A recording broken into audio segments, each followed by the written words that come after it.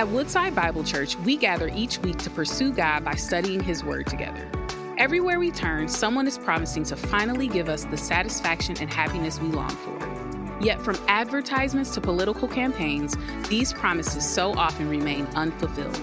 We know God makes promises too, but do you ever wonder if He'll actually keep them? Join us for our Christmas series, Fulfilled, as we discover how Jesus is the fulfillment of God's promises to us and how the promises He kept then fulfill our deepest longings now.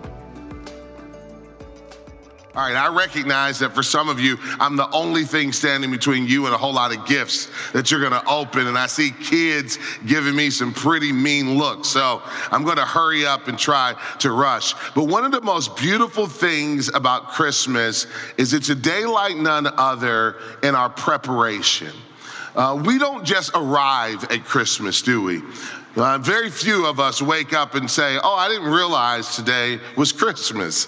The fact of the matter is that most of us have been preparing for weeks, if not months. Some of you, again, who I call overachievers, started in July, Christmas in July. You were already thinking about what you wanted to do, maybe even getting those Christmas lights that are around your house on sale in the summertime. For others, it was October that you got started. As soon as Halloween was over, it was officially Christmas season for you. Maybe it was Thanksgiving, but whenever you got started, the reality is that we go through great lengths to prepare. Maybe it's buying gifts for folks. Maybe it's sending out invite lists. Maybe it's getting the requisite supplies and ingredients for a phenomenal Christmas dinner. And by the way, I'm still accepting invitations. But all of us prepare for this moment, and rightfully so. We should prepare for Christmas if it's going to be special. And that's true for any day, any moment. If it's going to be special, it can't be haphazard. It can't just be by happenstance that we encounter that day, but we need to be prepared. But while you have prepared on the practical level, no doubt, while you have prepared certainly on the level of hospitality, I pray that you've also prepared spiritually. And maybe the question arises in your heart and in your mind, and it should, how do I prepare spiritually for Christmas? Well, that's what this season has been about. What we've been trying to do over the last few months is get you prepared. This season of the year, Christmas season, has been classically called the season of Advent. How many have heard of that word before, Advent? Advent is a Latin word that actually means arrival. And what we have been doing in our church through the study of the Word of God, through worship and prayer, through resources that we've distributed for adults and children, has been to prepare our hearts to celebrate the greatest arrival that we have ever experienced. As a matter of fact, as Christians, we know we live in between two arrivals, don't we? We live in between the first Advent when Jesus came as a baby in a manger, and the second Advent when He is coming back again, this time no longer as a baby in a manger, but this time as a conquering king, judging the nations and offering to all salvation in Him who have put their faith and their trust in Christ. He is coming back again, and how many are excited about that truth? Amen. But today, I don't want to take for granted that you have been preparing spiritually. I want to just say a few quick words about how we prepare spiritually for Christmas so that you don't miss the moment, so that you don't lose 1 ounce of the importance and significance of this day. Turn with me, if you will, to Matthew's Gospel, chapter 3. We've been in a series called Fulfilled. We concluded today, and Fulfilled really speaks to the fact that over and again, with perfect precision, Jesus fulfills the prophecies concerning the Messiah. It's as if you put together a job description of all of the qualifications that a person has to meet in order to be the Messiah. There's only one person who's ever met it in human history, and that is Jesus. Born in the right place, of the right way, a virgin birth. You can't fake that, friends. not only born the perfect way and by perfect means, but lived a perfect life and offered for us a perfect sacrifice so that we might experience salvation because of our imperfections. It was our imperfections that led this perfect Lamb of God to the cross. He lays down his life, he raises again so that you and I might have faith in him. But all of this is lost on us if we are not prepared. And so I want to look at Matthew's gospel. Again, Matthew has been telling the story of Jesus, and as often as he can, he's been pointing the story back to the Old Testament prophets. And there's a reason for that. It's because his audience, by and large, predominantly were Jews of his day. Jews who had been taught the Torah, what we would call our Old Testament, and they were very familiar with it. They believed in it, and what Matthew wanted them to see is that all those scriptures you believed in is now being fulfilled in Jesus. As a matter of fact, as John put it, the Word, the Torah, became flesh and dwelt among us, Jesus Christ. He concludes his story about Jesus in these early stages, not by focusing on his birth, but he fast forwards the story into adulthood. And look at what he says in chapter 3, verse number 1. He says, "In those days, John the Baptist came preaching in the wilderness of Judea. Repent, for the kingdom of heaven is at hand. For this is he who was spoken of by the prophet Isaiah, when he said, the voice of one crying in the wilderness, prepare the way of the Lord, make his paths straight." Here he is now, fast forward, and he introduces to us a new character into the story. It was John the Baptist. John the Baptist is this enormous figure. He is so powerful of a preacher that Jesus says that he's the greatest of all the Old Testament prophets. That of man born of woman, no one born greater than John the Baptist. But he has a very important ministry. His ministry is to be a forerunner, to make way, to prepare this generation that was going to receive Jesus' earthly ministry, to prepare them for the coming of the Lord. And how did he prepare them? Well, I want to start by saying the first thing that we have to do, and the first thing that John had them to do, called them to do, was to listen to the message. To listen to the message of the gospel. It is great that you are here or watching online. This is a great way to start your day. As a matter of fact, I want to give a shout out to my family who's at home preparing pancakes for Dad. And I praise God for that. And when I get home, we're going to celebrate. But what the kids know is there are no opening up gifts until we have first listened. There is no dinner until we first listened. There's no other festivities until we first have listened. Listened to what? Listened to the message. This message of old, that God so loved the world that he gave. God expresses his love through a gift. And what is the gift? The gift is his only begotten son. None higher, no name greater, no more perfect gift. A gift that every one of us needs. This perfect Lamb of God who's come into the world. He is the gift of all gifts. And so it's appropriate that we would first hear the message concerning Christ. You know, in other gospels, they highlight John's miracle ministry, and he certainly performed a ton of miracles. But what Matthew focuses in on is John's preaching ministry.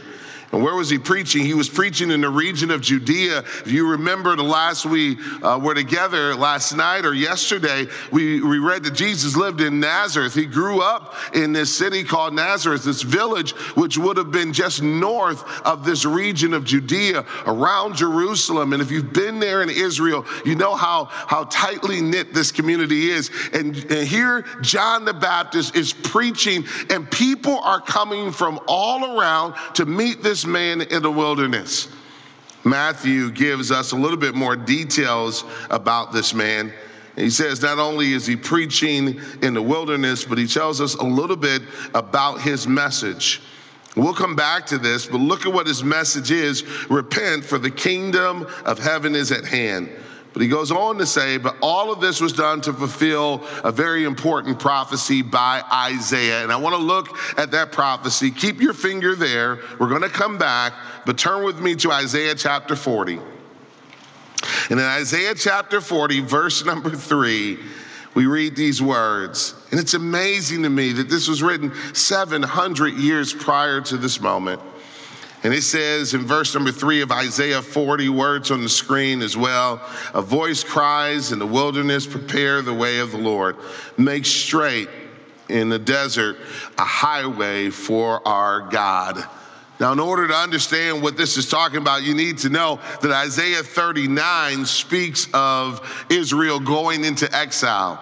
Again, God was faithful in telling Israel that if you sin, you will be judged. And they would often, like us, they'd sin against him and they would experience judgment. And that judgment for them was going into exile, literally being slaves of a foreign nation. But chapter 40 doesn't leave them there. Chapter 40 is about coming back home again, the return. And what God says is that, listen, there's going to be one who's going to preach in such a way that he's going to create a highway. How many have ever been on the highway before? A lot of cars on the highway. There's a lot of cars on the highway, and this whole thought that John's ministry, or that this one that was to come was going to preach in a way where many were going to come through, that many were going to come and surrender their hearts as they return back to the Lord. This is what happens when we listen to the gospel. When we listen to the gospel, we come back home again. When we listen to the gospel, we hear the Lord saying that though you may feel far away, I invite you to come back home again. But what happens when we don't heed the warning? What happens when we don't listen? Well, I want to give you an example of what happens when we ignore warning signs. Maybe you've heard of what happened last Sunday in Hawaiian Flight 35. Anybody heard about this flight, Hawaiian Flight 35? There's about 278 people who loaded a plane leaving from Phoenix to Honolulu, Hawaii last Sunday. It was supposed to arrive at about 10:55 there at the airport. But about 30 minutes before they landed, they experienced what they called unexpected severe turbulence. Unexpected severe turbulence. About 36 of those folks ended up getting injured because of being literally bounced around the cabin. The plane descended, ascended, and was going through heavy turbulence. Some people suffer head injuries or neck injuries. But the interesting thing is that the pilot had the seatbelt sign on. Now, how many are guilty of flying and ignoring the seatbelt sign? I know I am. I am guilty of doing it again and again, of ignoring the seatbelt sign. But this time, it cost.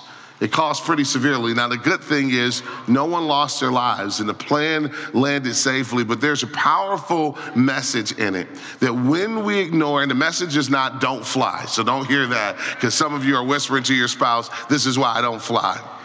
It's not the message, right? The message is when we ignore the warning signs, when we blow off the message that is given to us for our own safety, we endanger ourselves and others. And today, I pray that you would know that when we ignore the message of Christ, we endanger our own souls and the souls of others. But when you give your heart to Jesus, you bless not only yourself, but you bless others as well. I don't know what the trajectory of your family is. I don't know what the history of your family is, but I do know this, that for some of you, you are able today, by your decision to follow Christ, to say to your family, the buck stops here. Maybe there was divorce and addiction and brokenness prior to this moment, but I'm going to give my heart to Jesus, and there's going to be a new trajectory for our family. We will be a family that has a multi-generational legacy of faith towards Christ. How many would love for that to be the trajectory of your family? When you give your heart to the Lord, it does not just bless you, but it blesses the generations that will come after you. The Bible says this, that God will bless to 1,000 generations those who love him. One of the greatest ways you can leave a legacy for your children is not just through life insurance and estate planning. I pray that you do that. But Jesus offers something better than an annuity. He offers something better than a pension or a 401k plan. What Jesus offers is security in this life and in the life to come.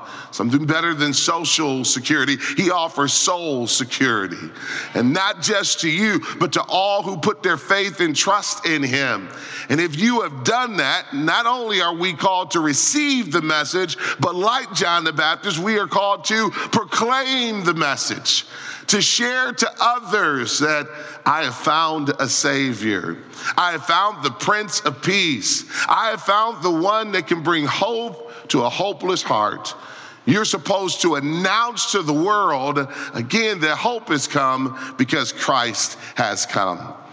Well, the second way we prepare is not just to hear the message. And John's message was simple. What I'm amazed by is that John wasn't trying to be terribly creative.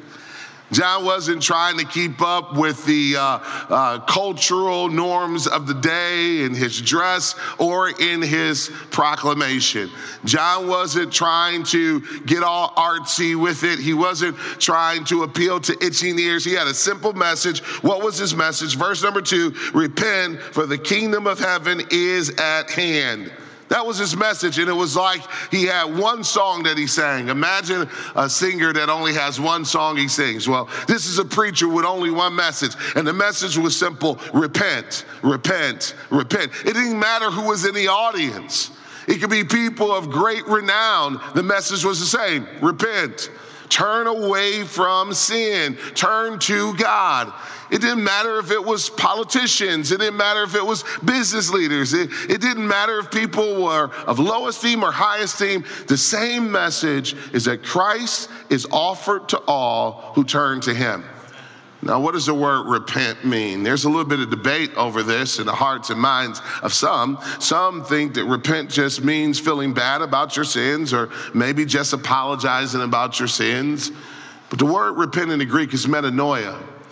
And it means two things. Number one, the changing of mind, and number two, the changing of direction. That's what metanoia means. It literally means to go from sorrow, as Paul talks about in 2 Corinthians 7:10, that godly sorrow produces repentance. It means to go from sorrow to change. So literally say, God, I want to go a different direction. I don't want to go this direction anymore. And to recognize I can't change directions without help. I can't be different than the culture around me without God's help. I don't know if this is a news flash for anybody in this room, but let me just tell you, the way of our culture and the way that it's headed is not the way of life. It is not the way of salvation. And if we simply try to fit in, we will end up in the same place that so many have ended up, in brokenness and despair. We will experience the judgment of God. But if we today say, man, I want to go a different direction. I want to go the way of life. How many want to go the way of life? How many want to go the way of hope? How many want to go the way of love and salvation and joy? And by God's help, we can do it. Well, he goes on to say, in verse number 4, the second thing that we have to do if we're going to be prepared for this moment, not only do we listen, but we humble ourselves in repentance. Look at verse number 4. Now John wore a garment of camel's hair and a leather belt around his waist, and his food was locusts and wild honey. Now, I'm not recommending this diet to anybody. You can take it up if you want, the John the Baptist diet. It doesn't taste that great. There's a reason why these details are given to us. It's because if you look at 2 Kings, you'll find out that John the Baptist, in the way that he dressed, in the way that he behaved, will remind you of another figure named Elijah. And the Old Testament closes in Malachi chapter 4 with this promise that in the last days God would send one like Elijah, making straight the way of the Lord, declaring the way of the Lord. In every way, John comes to continue the ministry of the Old Testament prophet Elijah in what he wore, in what he ate, and in what he preached. Then verse number 5, then Jerusalem and all of Judea and all the region about the Jordan were going out to him, and they were baptized by him in the river Jordan, confessing their sins. There it is. There's the humility. There's the action that goes along with repentance. It is not just listening to the message and saying, man, I need to live differently. I feel bad about what I'm doing. Glad I went to church. I can check that box. And then going back and living the same way. But no, it's a deep sorrow that leads to us confessing before God. This act of confession is so uniquely Christian. It is so unique to our faith. It is recognizing that there is one to confess to, because why confess if there isn't one that actually can cleanse us of our sins? This is why he mentions baptism. What baptism is a symbolic act that represents the cleansing that comes to our souls when we confess Jesus, when we confess our sins to him. Now, in order to confess sins, you have to have a category for sin. And in this generation, we have lost all categories for sin. We kind of believe to each his own. Who am I to judge? But there is one that does judge us. Maybe we don't have the moral authority to judge one another, but God's word judges all of us. We stand under his authority. And where the Bible says something is sin, it is sin. There is no use of us arguing with a God who created heaven and earth. Amen? And so today, I want to preach to you this great Christmas message. I want you to leave with joy. But the greatest way I know for you to leave with joy is to leave cleansed. To literally be able to cleanse your heart, because we all know what it's like to have a heavy heart. To have a heavy heart over things that maybe has happened in the past, or people that you've hurt, or things that you've done wrong. You don't have to carry that heaviness that leads to anxiety and depression and alienation and severing of relationships. Today, you can be free if you confess your sin. Let me give you an example of this. How many remember the famous character now from A Christmas Carol? His name is Ebenezer Scrooge. How many remember him, right? Now, by the show of hands, how many are him? Come on. I grew up in a home, and my mom is probably watching now, so she'll have to yell at me later. But my mom was not a big Christmas fan, and so a lot of times there'd be frowns in the morning, let me go back to sleep. But she was always kind to us as her sons. But I would tell you some that are part of this month. Man, I just really got in trouble. You guys are going to have to pray for me a little bit later. I love you, Mama. But listen, some don't get excited about the fanfare. Some of you get really turned off by this whole thing. And we got a name for that, Ebenezer Scrooge. Now, you remember in A Christmas Carol story, right? That Ebenezer is this old miserly type man who is angry and mean and treats everybody wrong and all of these things. And he's going about his miserly, old, lonely life. And then one night he gets visited by three spirits, right? Christmas, the spirit of Christmas past and present and future. And he gets a chance to see his life as it's played out and how it affects others. And he gets to a point where he finally says, stop showing me this. I don't want to see this anymore, because it's painful to see your sin. It is painful to see how it affects others. It's painful to see how your behavior and rejection of God and selfish choices has not only ruined your life, but impacted others. And he says, stop showing me this. And finally, at the end of it all, he wakes up in this cold sweat from what was apparently a dream that was all too vivid. And he's crying out, change it all. I don't want this to happen. But he goes from just remorse over his behavior to actually being different. He goes from being a Scrooge. He goes from being mean to being generous and kind and righting wrongs. My friends, this is what it means to repent. It does not mean that we just simply have sorrowfulness, but it means that sorrowfulness leads to a changed heart, making right what's wrong, making amends where there's brokenness, apologizing to those that have been wounded. And you can't own everything that's going wrong in your family. And you can't own everything that's going wrong in a relationship, because everything is not on you, but you must own the part that you have contributed to the moment. And we certainly have to own the things that we've done to alienate a gracious and good God. But God, in his mercy and his goodness today, says, I got a gift for you.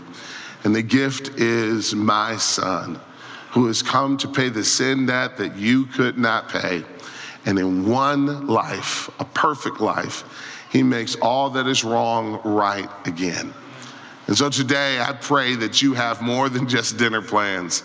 I pray that your preparations have included more than just purchasing the right gifts and wrapping them up. But I pray that there's been preparation of the heart, that you have listened to the message of the gospel over and again, that God so loved the world that he gave his only son so that whoever believes in him can have everlasting life. And I pray that today you'll go from listening to believing, to putting your faith and your trust in him, and to live differently, not under your own power, but under the power of the Spirit. The Bible is not the book of moralism that just simply says through sheer willpower, you can be different. No, we are all dependent upon the power of God to be different. It's the recognition I can't be different without God alive and at work in me. But here's the good thing. He will give the Spirit to whoever asks him for it. And so today, I encourage you, trust in Jesus. Leave today knowing that you've been cleansed, and have the joy of knowing that as God is at work in you, he wants to bless you so that through you, others can be blessed. I want to invite you to stand with me all over the church. And I want to invite you to today search your heart. And maybe you can say, I've gotten a gift for all the important people. And you can check off your list of all the people who's been special in your life, and you've gotten them everything they need. But what about you? Do you have everything you need? And I pray that today, that if you don't have a Savior, that you will receive the gift of salvation that Jesus alone offers. How many, by the show of hands, thank God that you have trusted in him? Praise God that you have trusted in him.